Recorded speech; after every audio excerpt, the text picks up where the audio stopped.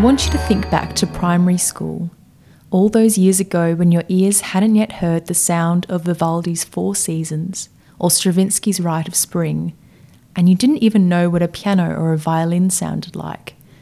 Then one day you were walking past the ensemble that only the big kids played in, or you heard a performance by an ensemble that visited your school, and naturally everything changed for you. Was it the violin, the clarinet, or the trumpet that caught your attention? Perhaps at that moment you felt an inherent pull towards music. You were overcome with a feeling of, I have to do music. But is it really that straightforward? My name is Maddie Hammond. I'm a Perth-based composer, trumpet player, music educator, and above all, music enthusiast. I've had the pleasure of attending the Australian Youth Orchestra's National Music Camp for 2023 as a participant in the Words About Music course. On the question of privilege, I had the pleasure of speaking with a number of National Music Camp participants to learn more about their trajectory and how they got to where they are now. I wanted to better understand how visibility played a role for them, how important their teachers were in their success, and what curveballs were thrown at them. To explore these questions, I spoke to Lauren McCormick and Zinia Chan as part of the Young Composer cohort.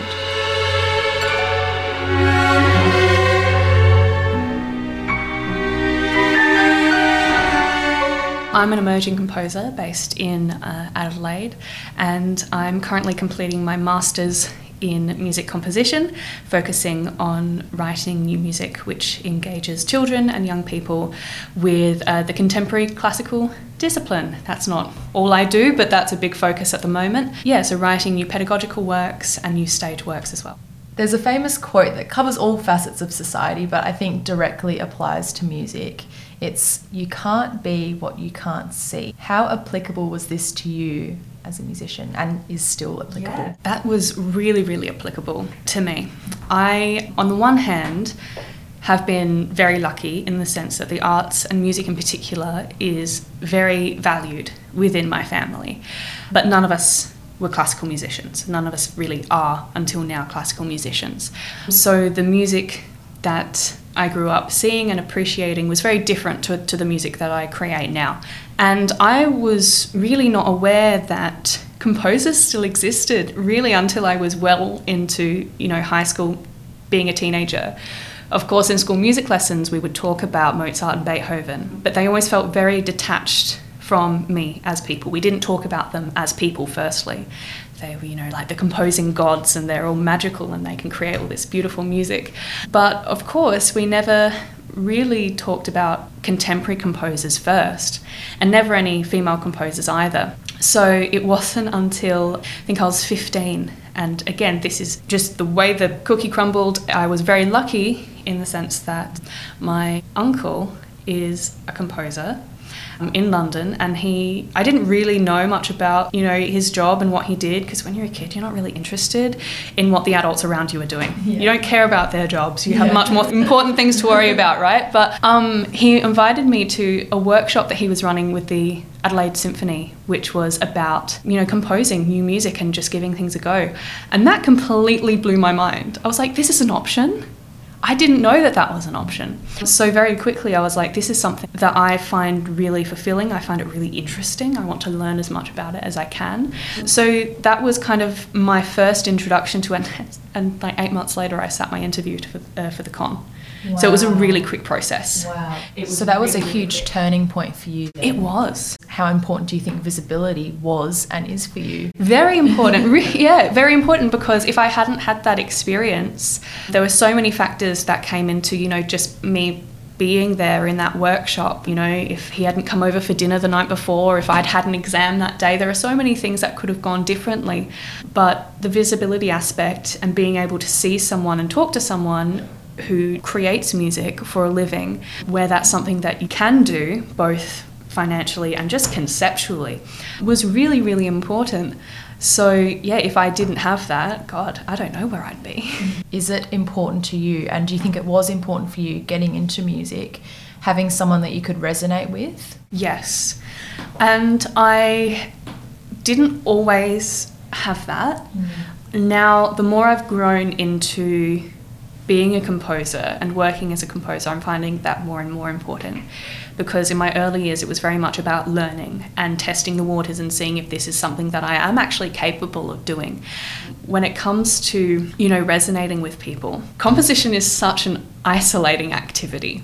You do it by yourself. You're not in a rehearsal room rehearsing with everyone else. There's no composition, workshops. It's a very solitary activity. So it takes time, I think, and it has taken time for me to find people who I resonate with, even if it's just to commiserate a little bit. But in terms of people to look up to, if that's the kind of resonance that you also mean. I'm still, searching for a lot of those people. I was very lucky in my undergraduate years to have Anne Cors as one of a great role model. Yes. Yeah, very much so, because she was the only female person on the composition staff as well.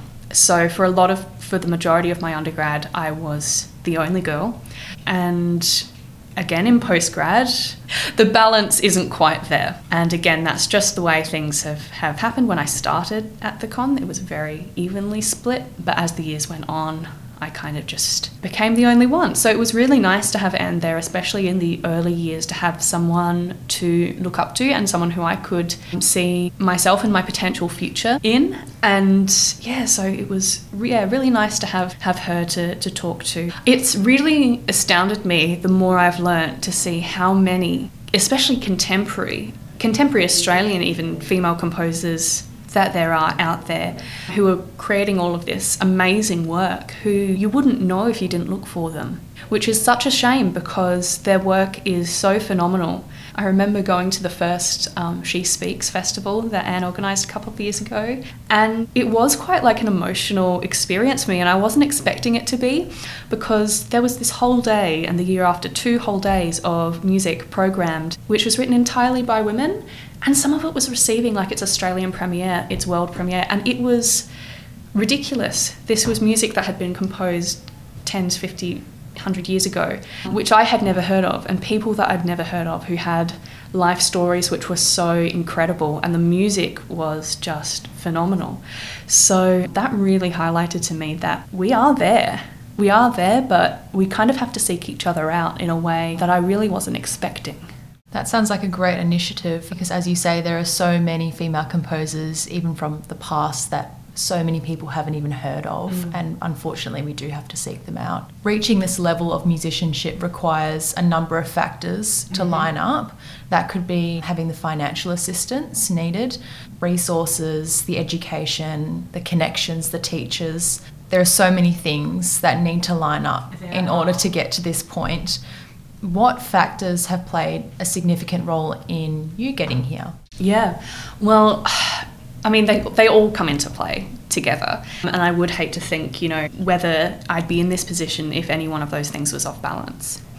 Like I said earlier, I do come from a family which values creativity and in which creating music was a very natural thing for us to do, whether it was by performing or songwriting. That's where I got my kind of creative beginnings, was in more like contemporary songwriting stuff. And that was something which has always been, I don't want to say expected, but really encouraged within my family. Because they value that, they're willing to support me through it. They're willing to provide me with assistance. I go to a university which is in my hometown, so I'm able to live with my family. Well, I was able to live with them for as long as I needed to while I was completing my studies. And I know not everyone has been in that position. And I've spoken to, many people, many composers, young composers through the years who maybe have come from even more financial stability than me, but their family don't understand what they do. So they're less willing to support it. So that's a really interesting thing to consider, that I'm very comfortable where I'm living, but there are people who potentially have wealthier families who aren't supported and who feel pressured to not embark on a creative career for that reason. So it's really interesting how all of those things come into play. But when it comes to education in particular, I didn't have much of a formal music education prior to coming to university. My education in school was very rudimentary, and it wasn't within a classical discipline either. So the learning curve was very, very steep. I enjoyed it, but it was still a very, very steep learning curve. And I think that if I hadn't had those kind of happenstance experiences of finding out what composition was, that it was possible, that even though I had, a little bit of music education, I never would have considered this an option at all. But again, there are so many people who come from a wonderful music education who perhaps, again, don't have their family's support, or who haven't had to really question a lot of whether this is something that they want to do. So there's so many interesting factors which just come into play in that way. I do feel quite lucky to have had those experiences, even if, my music education left a little bit to be desired. There's always things with that you can catch up on. In other factors, not so much. So family support for you was a really big one, and I suppose having your uncle as a composer is a connection to that professional world of composition. It definitely is, because he's, very wonderful composer and has given me a lot of insight into what it's like to work as a composer, because I feel like sometimes that's something that's often overlooked. You can talk about the actual process, but when it's your job, it's very different to being a student. Even just small things about, will I feel this insecure about my music the whole time? Or is there a point where I realise that I'm actually good at my job? There isn't a point with that, I've discovered, and many established composers, I guess, feel the same way. But it is really nice to have that direct connection and that direct support, even though, he doesn't live in Australia, so I don't get to see him all the time. But it is really, really wonderful when we do get to talk, because even just getting that little bit of professional validation of, it's okay to feel this way, it's okay to have some bumps in the road, it's okay to kind of embark upon your own journey, that's been very, very valuable to me.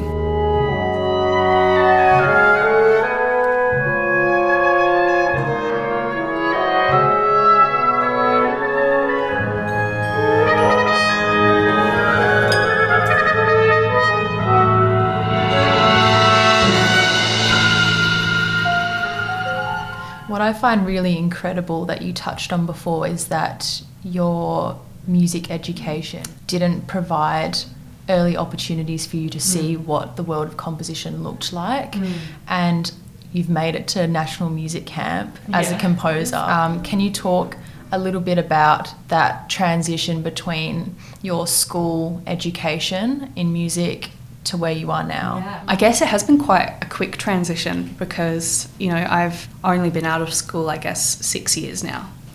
And going into first year composition, having very little background, very little knowledge.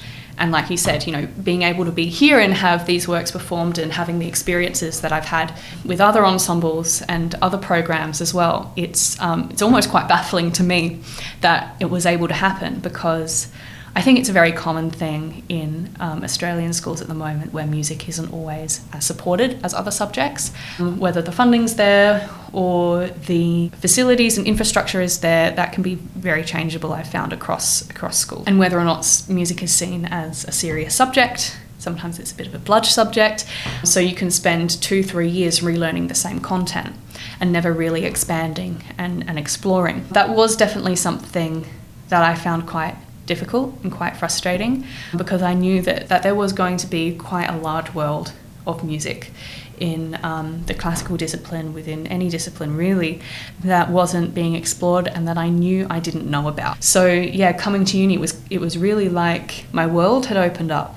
There were all these people who had all these different experiences, who had all these different favourite composers that I'd never heard of and that, no one else has ever heard of. Some, Polish composer from the 1920s who only wrote bagpipe music. There's always one, right? And then you listen to it and it's amazing.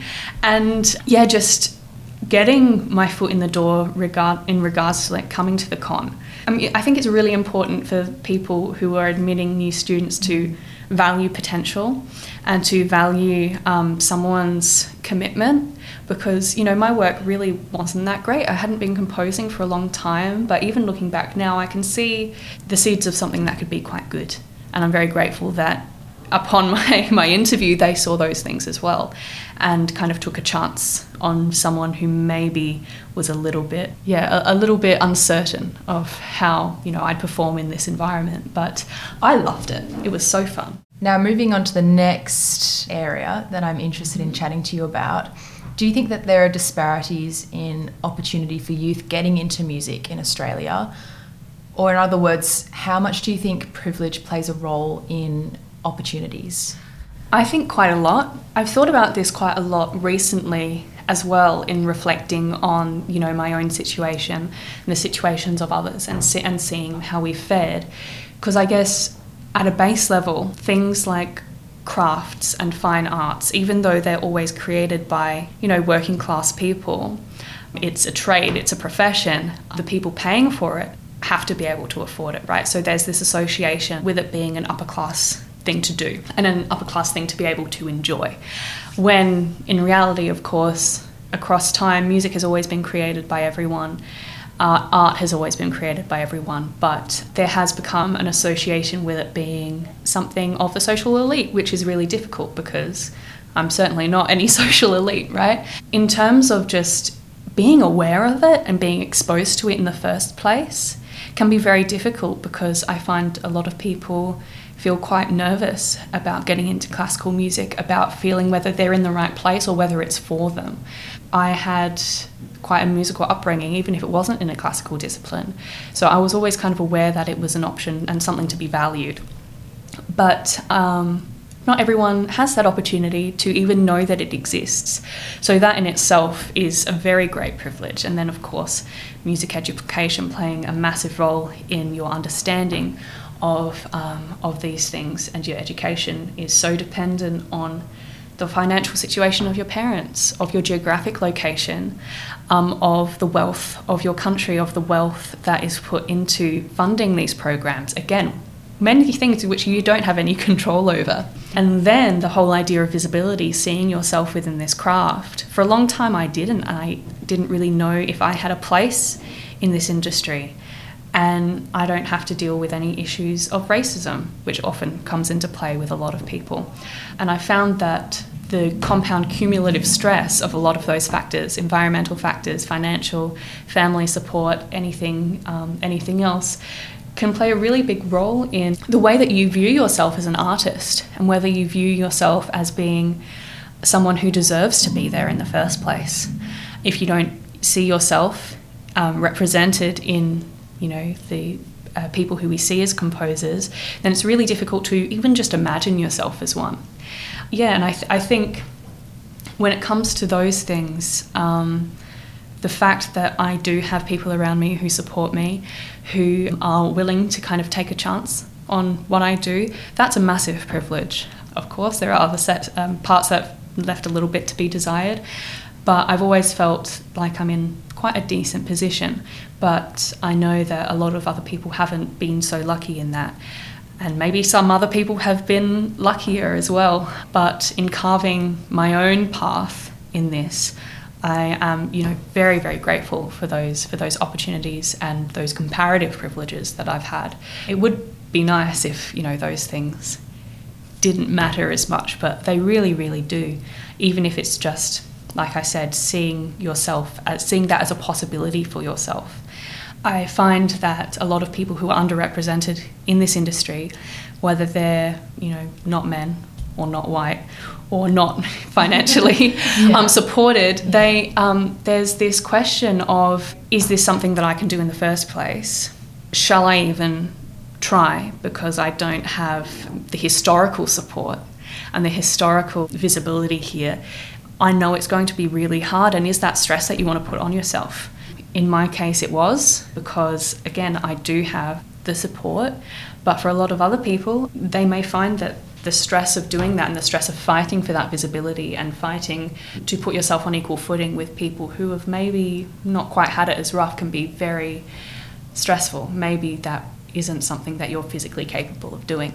The visibility is really, really important, and giving equitable opportunities, being conscious of the different cultural, socioeconomic backgrounds that people come from is only really going to help in diversifying the expression of music in our contemporary society, because there's infinite human experiences, and as art is a reflection of that experience, I think that it should be reflected in the people who are creating it as well.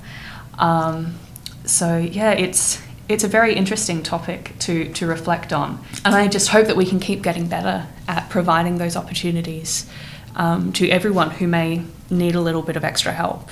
That was beautifully put there, what you said about music being for everyone, and everyone has their own human experience, and that's what adds to the music that we listen to, right? What we consume. And you touched on the issue of being a woman in composition, woman in music, just generally, and racism as well. It is a topic that we don't discuss enough as musicians. Yeah, it's a very difficult conversation to have because we don't like to be aware of it. If we talk about it, it means that we have to acknowledge that there is a problem, or we don't like to consider ourselves to be part of a problem.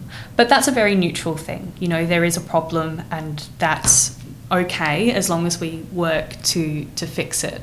I think a lot of people may not feel comfortable navigating these discussions as well. But I think the important thing is that we really try and acknowledge that, and the acknowledgement's a really important thing. There's been a lot of initiatives I've seen in recent years, scholarships to support women and non-white composers and people from disadvantaged backgrounds to kind of help them be supported in the beginnings of their career as musicians, which is really wonderful. And I think all of those things should continue as much as they can, so that the music that we create, like I said, is reflective of the people that we're playing it to. It's very difficult to relate to the broad majority of music when it's all coming from a very similar perspective. And having a wealth of perspectives is so wonderful, and it's so exciting to me to discover all of these new people who have had different experiences which are reflected in their work.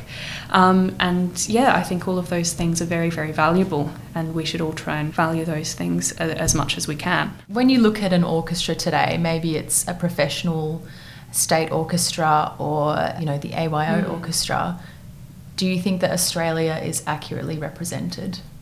That can be very difficult to quantify because elements of representation aren't always visible. In terms of visible things that we can see, I think they've done a pretty damn good job, and I'm feeling quite optimistic about the future of our classical music performers. It's so wonderful to see all these young people from such diverse backgrounds come together and share in this appreciation for creating art, essentially. Do you consider yourself privileged? And what does privilege mean to you? It's a very difficult thing to kind of score on a scale of 1 to 10, how privileged are you? Because it's so situational and it's so changeable. In one situation, say if I'm in a project where I just happen to be the only woman in the room, which has happened, and you just have to deal with that, and you may be spoken over, so I don't feel very advantaged in that situation, but that is so dependent on the situation you're in, and something that may feel like a disadvantage in one space may not be a disadvantage in another space. And I do consider what I do just in general to be a privilege. It is a privilege to work with the people I'm working with and create the music that I create. And if any number of things had gone differently in my life, I would not be here. So when it comes to that, I do feel very lucky and I do feel very privileged. And I don't really ever want to lose sight of that either, because even though I perhaps may not have had the smoothest road getting here, and I won't always have the smoothest career, taking a step back and being able to appreciate those opportunities that you have had and the support that you have from the people around you, or just from your situation in general, can be really important in reminding yourself of, not everyone gets to do this, and we're both very lucky to get our foot in the door and be in the room. I consider myself to be very lucky.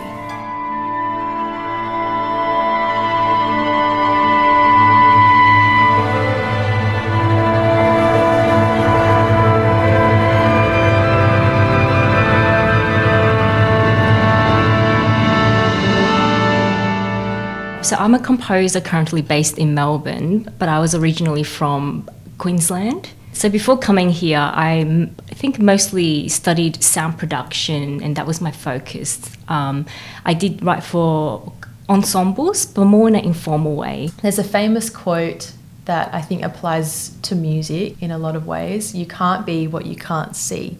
How applicable was this to you? That's a very good quote. Actually, that speaks to me to the core. Since I was young, I've always, wanted to compose and improvise music. I didn't necessarily have the word for it, and I knew back then I couldn't be a composer. Obviously, I wasn't correct. I just didn't have the representation of not just women composers, but Asian women composers within Australia, especially in Queensland. It wasn't until later on that I realised there was a lack of representation. So even though it was a bit of a difficulty to kind of change career halfway through, I knew that that was what I had to do, not only for myself to pursue composing as a craft, but also to have more representation in the industry for the next generation. So how important to you was visibility? Moving forward, I think it's just so important. And in recent years, I had a quite significant injury that led to me becoming quite permanently disabled.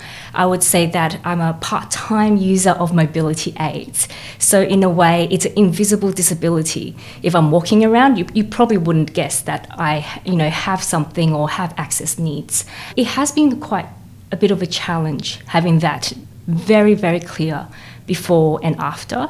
It's also made me think about how easy it was for me before being a composer and sound engineer in the industry, and how I have experienced a lot of challenges moving forward. So for me, I realised visibility is absolutely very important, because that's something that I didn't really think about to this extent until it affected my life. And in terms of having an invisible disability, what sort of challenges has that presented to you? An invisible disability really manifests in many ways, from the way that impacts you physically, but also mentally. So for one, you have to really manage your energy levels. Something as simple as, walking to campus. It's something that people don't think about, how long you can sit for, when you should write. Instead of sitting at the computer and piano and writing for hours, a lot of the time these days I compose in my head. I might actually be sitting outside by the beach or the forest and really thinking more about my pieces. Sometimes I'm even just in bed listening to music. So, I have to kind of adjust the ways that I actually work to fit my current stamina. And these are the things that people don't think about, do they? Or is that your experience, that people don't consider how people with invisible and visible disabilities have to overcome obstacles like this? Yes, absolutely. The one thing I've noticed with my before and after an application is, before I would see an opportunity and I would say, yes, I want to do it, and I would apply. These days, before I even hit open application, I have to think about, can I physically do this program? And I guess moving forward, it will be so much better if there was just like just an excerpt on the website or something, or a box that says, if you have accessibility needs, let us know. It just makes that process so much easier. Have you found that the majority of projects that you've been involved in haven't had that as an option? No, it's always been, I think, down to the participants to come forward. That means that there's quite a bit of change that needs to happen in that area. And again, that's where people need to be more educated on the issue, and this is exactly why we need to talk about things like this. What sorts of factors have played a significant role in you getting to this point? That's a good question. I've always wanted to do Australian Youth Orchestra, especially once I finished my studies at a Melbourne Conservatorium of Music. Obviously, I had that event happen in my life, which kind of changed the way that I got to AYO. And to be very frank, a couple of years ago, I was very, very certain I wouldn't be sitting here today. I was like, AYO is absolutely off the table. I had a lot of medical support. I do have a bit of financial support for my disability, but what's been the most encouraging, I think, are my mentors, my composition mentors, and how supportive they have been welcoming me back to studying my masters, understanding my situation, and offering me opportunities like writing for Melbourne Symphony Orchestra, even though they knew about my condition. So that made me realise that this is all very possible if you have the right support and the right team. So when I came to AYO, even before arriving, I let all the admins know about my situation. And they have been so supportive. I don't think I would have gotten through the program without all of those accommodations. It still was a challenge, but as one of the staff have said to me, it has been very helpful that I was upfront, and it allows for them to take action. How much do you think privilege plays a role in opportunities in Australia for young musicians? It's interesting. It's a bit of like a chicken and egg thing, do you have the privilege first to be able to have access to lessons and the opportunity to learn music, or are you kind of discovered because of your talent and then you have the privilege to learn about music? I do think in Australia it's quite mixed. Where I was from in Queensland, music education is free. So I was able to have access to studying a woodwind instrument. I played in a symphony orchestra, a woodwind band. I just studied music throughout my whole schooling education, and that was free apart from the instruments. But then when I came to Victoria, and I'm not saying that Victoria's music standard isn't very, very high, because it is, but you don't have access to high standard of music education as some of the other private schools. So then, that's when you really look at, okay, well, is there a bit of a disparity there? And are students who, from disadvantaged backgrounds, unable to access the same level of education with music, even though music have been proven to improve your mental health, your executive function, and your overall well-being.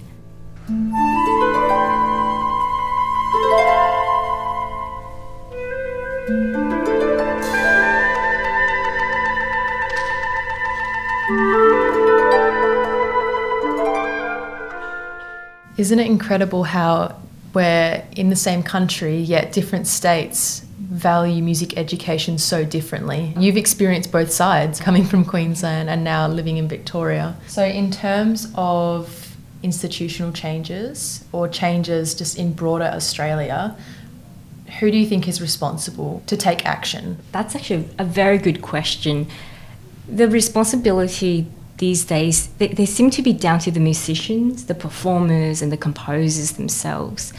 But in my opinion, it really should be a top-down change. It should be reviewed in a way of how can we change this systemically through policies? Can we actually include more awareness across organisations? Can organisations actually receive more education on accessibility and diversity and equity? But at the moment, I do find that a lot of performers and composers, and even the composers I talk to, they have to be the ones to come forward. And sometimes you might not want to come forward because it is such a huge taboo in the music industry, or it can feel like it's a huge taboo to feel like you're not at the top of your game. You might have an injury that might prevent you from performing. But what I found is that most of the time, the performers who I speak to and the university faculty members I speak to are very understanding, because they're humans too. And I think this is why I want to talk more about this, because I'm going through this process, I'm being open about it, and I think it is important that we support more people in the future generation who wants to be or who are pursuing professional music as a career. Because at the moment, I think it's really down to the musicians and the composers and the participants to come forward themselves to let the organisations know. But if there's a way for organisations to perhaps have more education about accessibility needs, or have procedures they can put in place to make people know that it's okay, it would instill a lot of confidence in young musicians. As you said earlier, we're all human. We need to talk about these issues because no doubt there are so many people in your position who haven't spoken up because it is a difficult conversation to have. But the more people like you who come forward and talk about it, the better, right? Do you consider yourself to be privileged, and what does privilege mean to you? Yes, I think privilege is very, very multifaceted. In a way, we are all privileged. Even though, I may say I have an invisible disability, in a way I'm very privileged in other ways. I'm always keeping check of how I am privileged, how I am getting support, and perhaps, even having the opportunity to sit here today to talk about it is a privilege. It makes me think about what I can do moving forward.